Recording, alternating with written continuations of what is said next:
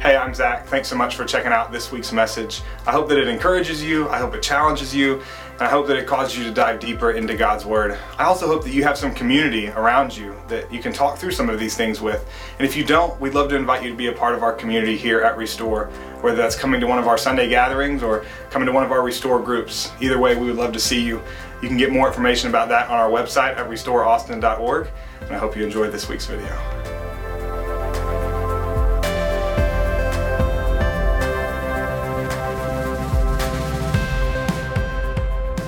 So it is the last week of our Upside Down Kingdom series. So for about the last 10 weeks, actually, we've been in this series called Upside Down Kingdom. Some of you have been here for some of it. Some of you, this is your first time, and so I'm going to tell you kind of what we've been talking about. We've been looking at the parables, really stories that Jesus told about his kingdom, and how we call it Upside Down Kingdom because a lot of times these stories are really different from our kingdom here on earth. And so we look at how God says that really we should live and the way our lives should be impacted and how his kingdom is supposed to look. And that's the upside down kingdom. So I hope you've enjoyed looking at these stories from Jesus.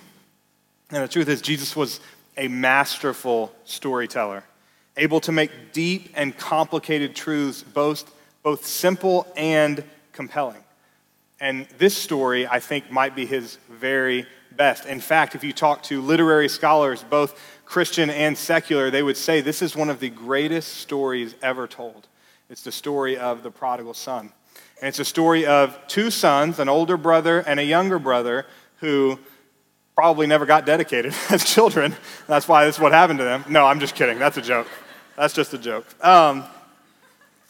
In all seriousness, it's about these two sons who chase after life and fulfillment and satisfaction in very different ways. And we kind of see, do one of these roads lead to life and the other one doesn't? How does that all work? So it's a story with three main characters. We have the father, who represents God. We have the younger son, who represents one part of humanity. And we have the older son, who kind of represents the other part of humanity. And here's the simple truth. You have been or currently are one of these two sons. So as we talk about this morning, you really only have one job for the next few minutes. I want you to figure out which one you are. So as you're listening to the story, as you're hearing the description of these two brothers, think about which one of these do I most identify with. Okay, and we're going to come back to that at the very end. The story is found in Luke 15, starting in verse 11. The verses will be on the screen behind me. If you've got a Bible, Luke 15, verse 11, or you can look at it on your phone. Verse 11 says, Jesus continued, there was a man who had two sons. So let me pause there and say, this is a story about two sons told in two parts. Okay, two sons, two parts.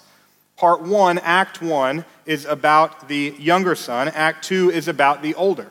And so we're about to see the beginning here of Act 1. Verse 12, the younger one said to his father, Father, give me my share of the estate. So he divided his property between them. This seems like an innocuous request to us, but in fact, this was an incredibly disgraceful and disrespectful thing that the younger son does to his father.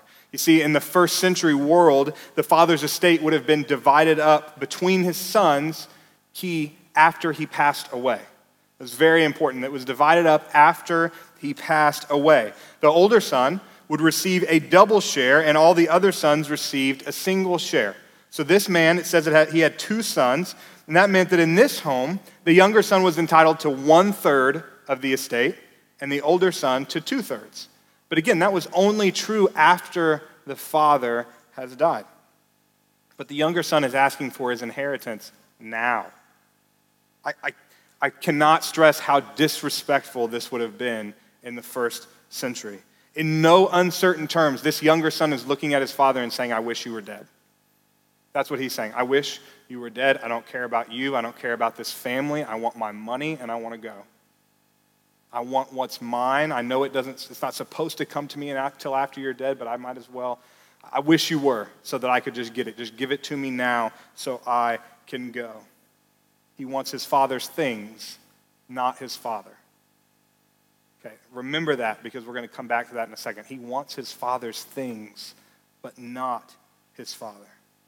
As outrageous as the younger son's request is, the reaction of the father is actually just as shocking. He doesn't get angry, he doesn't yell or scream. It would have been perfectly valid and even legal and even appropriate for this dad to kick the younger son out of the home for just making a request like this. He says, you know this doesn't happen until after I pass away. Just leave. You're not getting any money. You're out. But he doesn't. He simply, quote, divided his property between them. The word translated here, property, is the Greek word bios, which you might know that leads us to words like biology or biography, bio meaning life, okay? Biography, life story, biology, study of life. So the property that he divides between them is literally his life. The father divides up his life for his younger son. Unless you think I'm just kind of being dramatic, let me tell you why he truly is dividing up his life. You see, the wealth of the father would have been primarily in real estate. He was a property owner. He was a land owner. And most likely that land would have been passed down from generation to generation to generation. In order to monetize 1/3 of his wealth to give to the younger son, he would have had to sell some of this land. Literally breaking up, dividing up his very life to grant this younger son's shameful and disgraceful request. So the younger son is not only telling the father he wishes him dead, he's asking him to tear his life apart to make it happen. And the father does it. He does it because he loves his little boy. A love that has been thrown back in his face by the younger son as he takes his father's money and leaves. So where does he go? Verse 13. Not long after that, the younger son got together all he had, set off for a distant country, and there squandered his wealth in wild living. Wow, that didn't take long, did it? One verse, and everything the younger son so disrespectfully stole from his father is gone. And things are about to go from bad to worse. Verse 14. After he had spent everything, there was a severe famine in that whole country, and he began to be in need. So he went and hired himself out to a citizen of that country who sent him into his fields to feed pigs. He longed to fill his stomach with the pods that the pigs were eating, but no one gave him anything.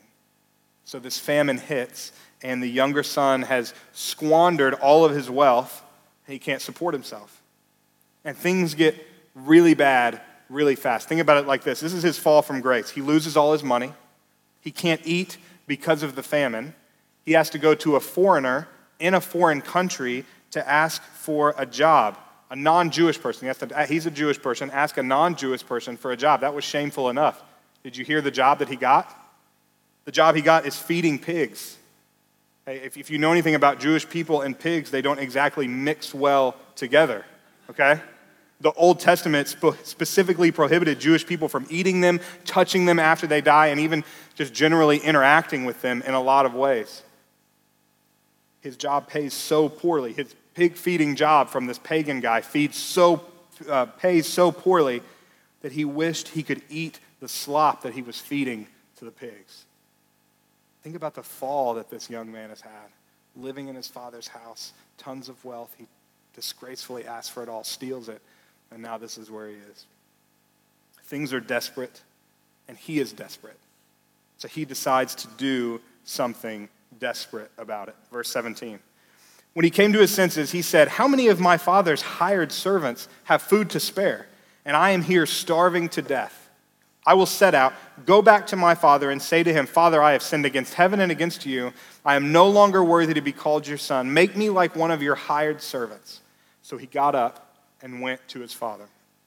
This is a desperate plea from the younger son. You see, there's a difference between servants and hired servants that are identified here. Servants, they live on the landowner's property. They weren't a full part of the family, but they got to live there. They got a roof over their heads. They got money. They got food to eat, all of that kind of stuff. A hired servant lived off the property. He lived in town somewhere, usually in a big group housing with a bunch of other hired servants or day laborers. And they just came in to do stuff. So he said, I can't even make it as a servant. I doubt my father will even let me on his land, much less live there. So I'm going to just try to be a hired servant where I can come in occasionally and work. But he knows that even hired servants at his father's house have it better than he has it now. So he gets up and he's determined to go back to his father, but as a hired servant now, not as a son. So he comes up with this plan, and he rehearses an apology the whole way back to his father's house. Right? He's thinking through it. He's thinking, okay, Father, I've sinned against heaven and against you. I'm no longer worthy to be called your son. Make me like one of your hired servants. Okay, that's the line. I'm going to go with it. I've sinned against heaven. I've sinned against you. I'm no longer worthy to be called your son. Make me like one of your hired servants. Please, Dad, please. Now, if you're the dad, you don't know your son is on his way home. You don't know what he's done with your wealth. The last thing you remember is him telling you, I wish you were dead, and stealing a third of your money. If that had happened, if you were this kid's dad, what would you do when he waltzes back up to your house after years of being gone, having stolen a bunch of your money and told you he wished you were dead? Put yourself in his shoes. After all of that, what would this son have to do to get back in your good graces? We asked the same question to a few people out here on South Congress. Look at what they had to say. All right, let's say you had a son, and he came to you and he told you that he wished you were dead, he stole half of your money, and then he ran away from home. If he came back, what would he have to do to get back in your good graces? He would have to definitely show a change of character, and at that point, if I really felt like he changed, I wouldn't give up on my son, so yeah. All right, if your son, assuming you had a son, if your son told you that he wished you were dead, took half of your money, and then ran away, if he came home, what would he have to do to get back into your good graces? It's a good question. I don't have a son. I'd have to pay me back. Pay me back for sure. Now, let's say you had a son, and he came to you and he told you he wished you were dead, he took half of your money, and he left home and he ran away. He comes back one day. What would he have to do to get back in your good graces? Authentic apology, I think, would be the starting point. That's something you'd have to feel out there. I don't know if I would have if I could describe to you a hard line that he would be forgiven at, but I think it's usually pretty easy to tell in people when they're truly apologetic. If your son told you that he wished you were dead, took half your money, and then ran away, if he came home, what would he have to do to get back in your good graces? You'd have to repay me the money he took, probably. Anything else? Mainly the money, and he'd just have to prove to me that he's changed as a person. All right, let's say you had a son, and he came to you and he told you that he wished you were dead, he stole half your money, and he ran away from home. If he came back, what would he have to do to get back in your good graces? Oh, man. Jokingly, I'd say, where's my money? But no, again, that's one of those situations you really can't call that until it actually happens. But I have, maybe not sons, but like really close friends who have wronged me and taken advantage of my kindness. And I've told them I don't ever want to see you again. And I've seen them like before. I was like, no, I told you I don't want to see you again, and I've walked off. Yeah. So, not like a son thing, but I have been in that situation where you're just like, you had your chance, man, and you messed it up. You had your chance, man. You messed it up. I think those are all pretty reasonable answers, honestly. In our culture, in our kingdom, right here on earth, it'd be perfectly acceptable to withhold forgiveness until we're sure that our son is really sorry for what he's done, or until he paid us back, or even just disowned him completely. Just said, you had your chance, man. It's over. But like we've said this entire series, our kingdom and God's kingdom are not the same. They don't operate the same way. Look at how this father reacts when he sees his son come over that hill and he sees him for the first time in years. Verse 20 records the scene. But while he was still a long way off, his father saw him and was filled with compassion for him. He ran to his son, threw his arms around him, and kissed him. This is an incredible scene for so many reasons. First, the father saw him while he was still a long way off. Think about it. A wealthy landowner like this would be busy. They'd be doing a lot of different things. He probably had vineyards. He probably ran cattle or sheep or all these different things. He was busy running the servants, running the household. And yet, in order for this father to see his son coming over the hill, it doesn't say that the son got home, told the servant went and got the dad came out. The dad was waiting for the son.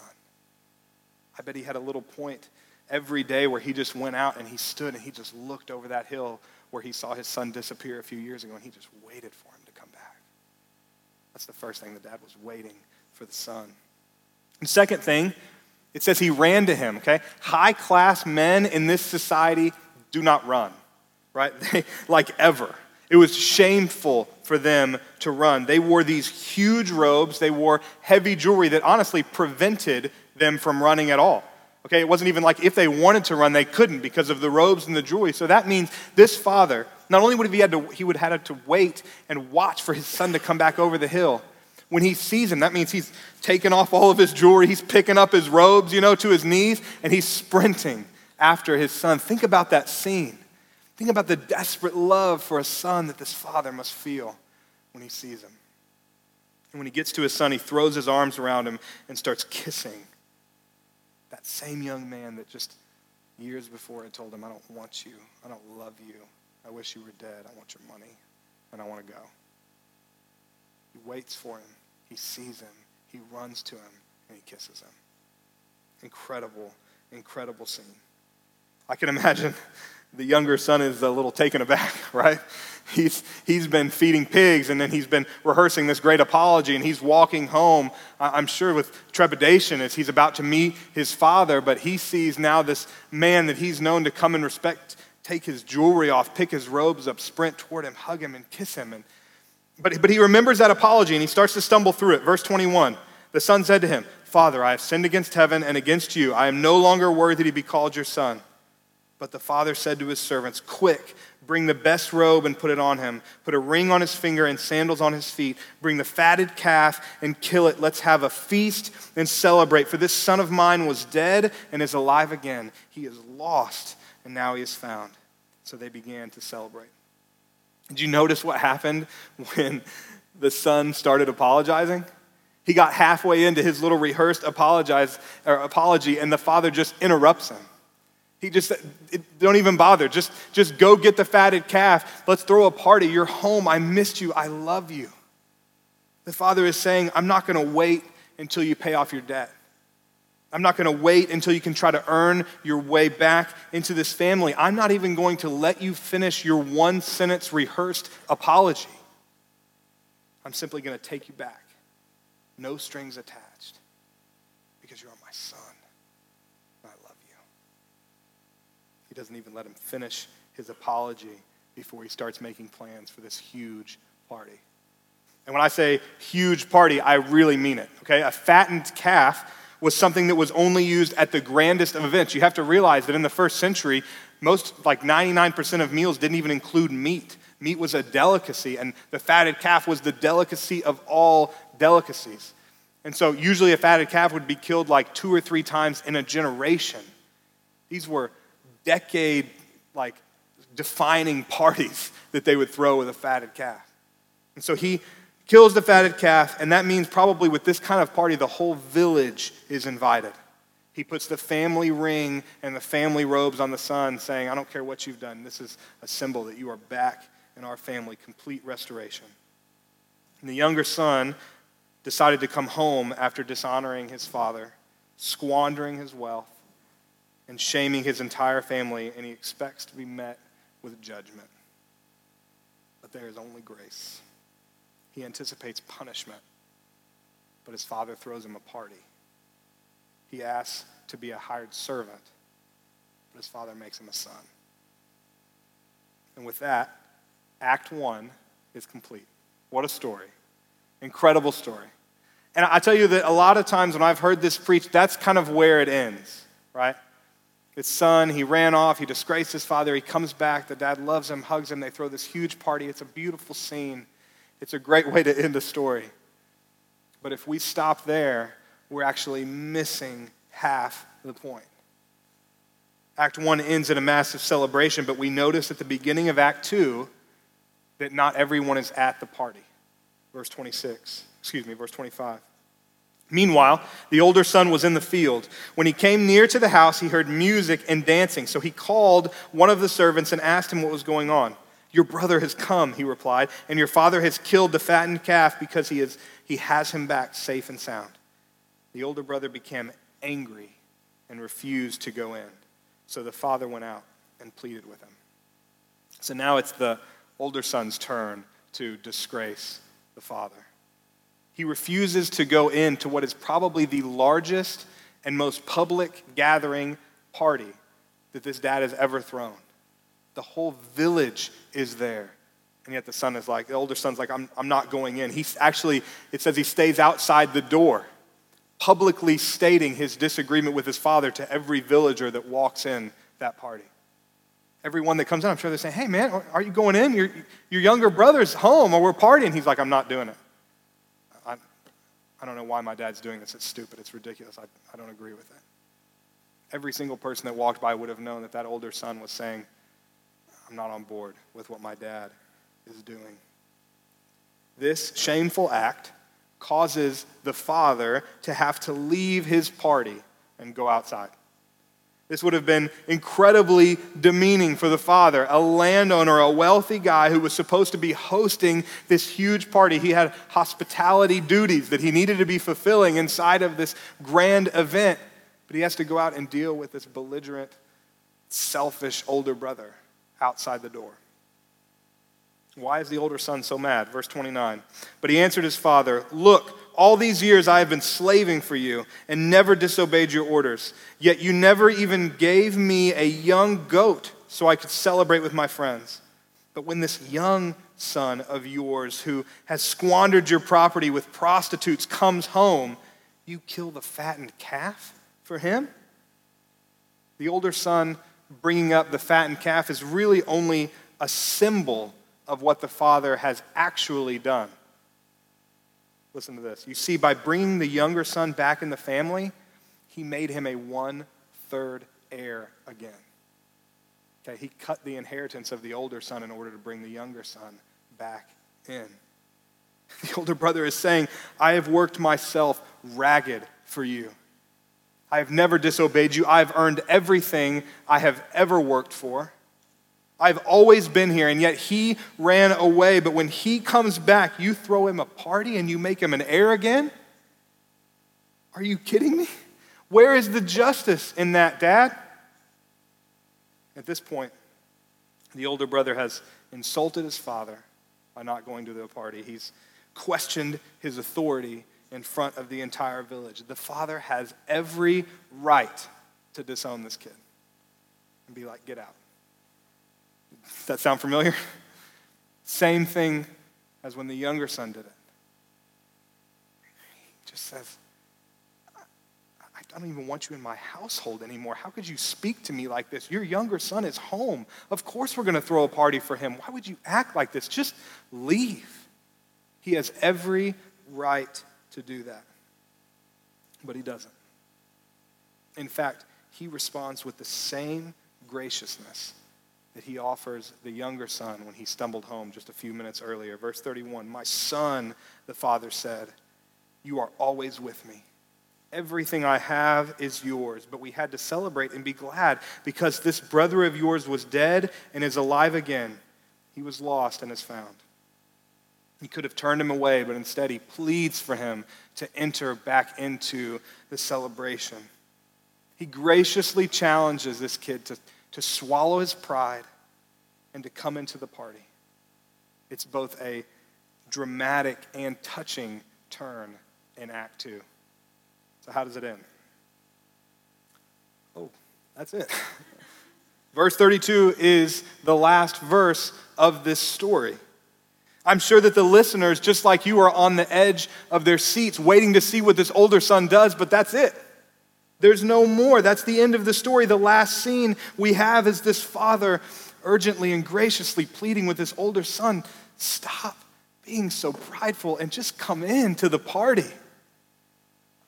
Just participate in our family's love and bonding. Participate in this celebration that the whole village is here for.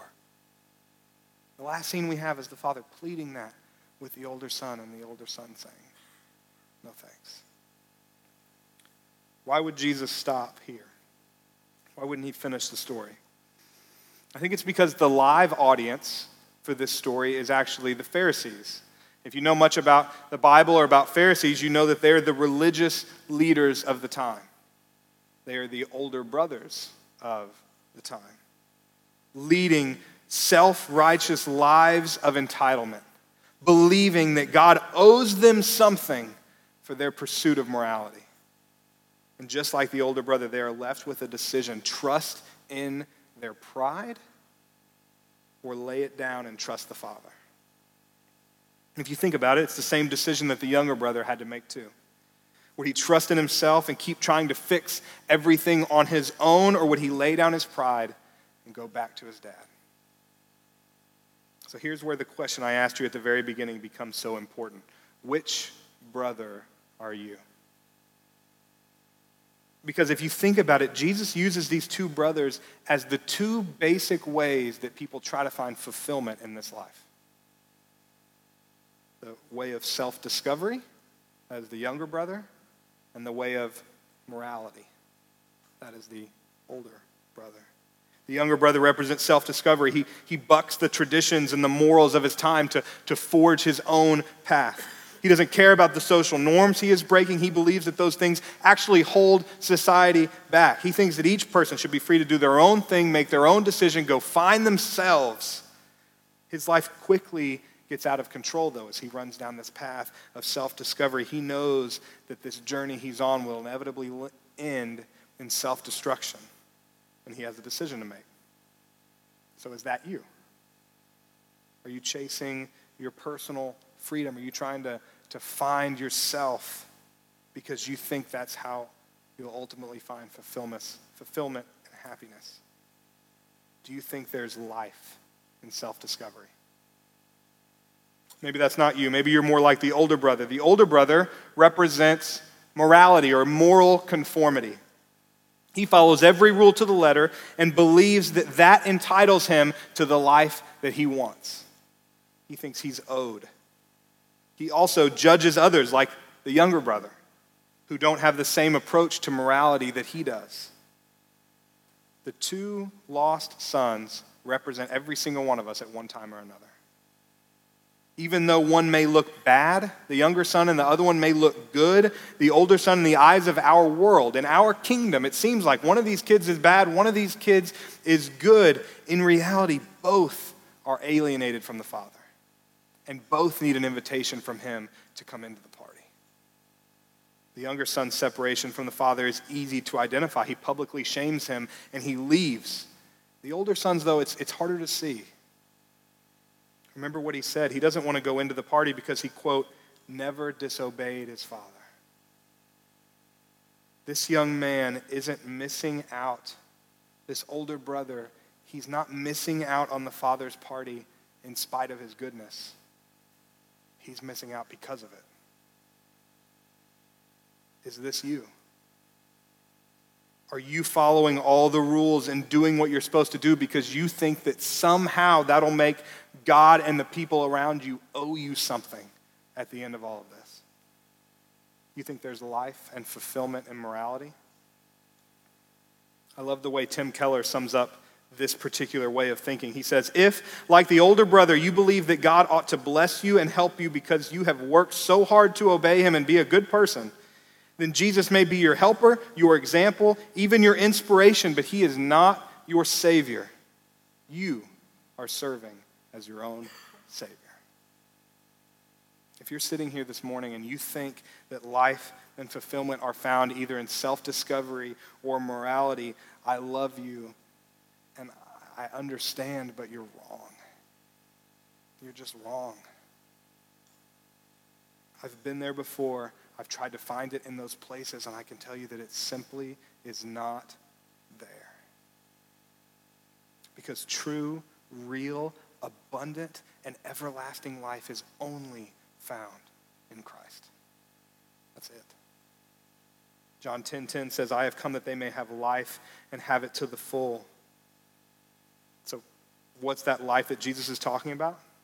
It's him. He is the life. John 14:6, he says, I am the way, the truth, and the life. It doesn't get any clearer than that, my friends. He is it. He came so that we might have life and life abundantly. Where's that life? It's him. He's the way. He's the truth. He's the life. Jesus' message in this story is clear too. We are the brothers. God is the Father. And the party is abundant life, both now and eternally. We have a choice, just like the brothers. Trust in ourselves, the way of self-discovery, the way of morality, or trust in God. Be our own saviors, or let Jesus be our Savior. Most of us have probably heard this story and are probably familiar. We've heard that term prodigal before. But have you ever wondered what it actually means? I want to close with this. Prodigal is an adjective that means recklessly extravagant or having spent everything. And let me tell you that younger son might have been recklessly extravagant, but he was nothing compared to God. We have a prodigal God, my friends.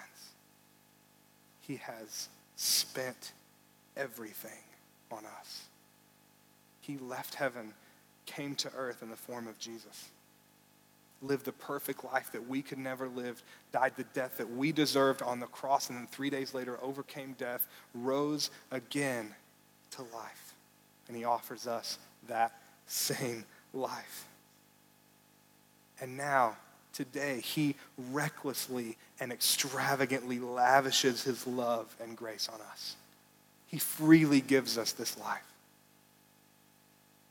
No matter who you are or what you've done, I'm here to tell you that you have a prodigal Father who has recklessly and extravagantly spent everything on you, because that's how much he loves you. It doesn't matter if you're standing outside the party saying, this is stupid and I hate you, or you're saying, I wish you were dead, give me my money, I want to go. It doesn't matter how many times you've wanted his things and not him.